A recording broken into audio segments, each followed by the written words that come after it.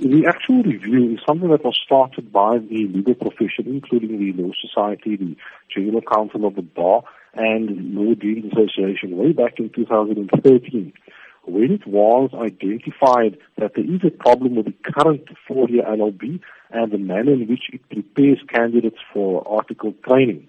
We had a summit in 2013, and this current review of the various tertiary institutions arises from that.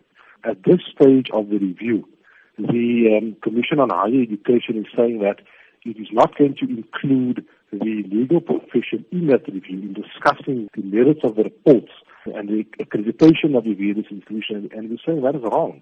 Legal profession is the majority employer of the students once they graduate from this university, and we've got a valuable input to give in terms of this review. How then will you be liaising with the Council on Higher Education further to ensure that the process is carried out with all this in consideration? The Council for Higher Education had actually given an undertaking to the legal profession that it would be part of this review. That was earlier this year. They have subsequently changed their mind. They haven't communicated as to why they've changed their mind.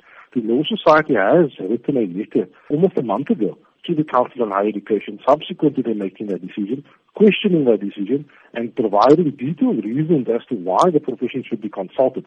We haven't received any feedback on that letter yet. So we will obviously follow up on that.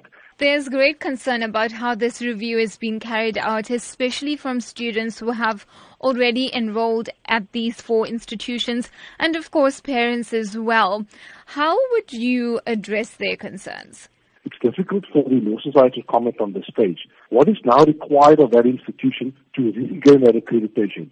We are completely in the dark as to that process currently. So we can't make a comment in order to assist the students. This is one of the main reasons we're calling upon the Commission for Higher Education to consult with us, to explain exactly why these institutions had their accreditation taken away and what they need to do in order to regain that accreditation. It is important for all stakeholders within the legal professions to have an input. It is only accumulatively that we'll be able to agree upon a sustainable LLB degree that will be beneficial to the general populace of South Africa going forward.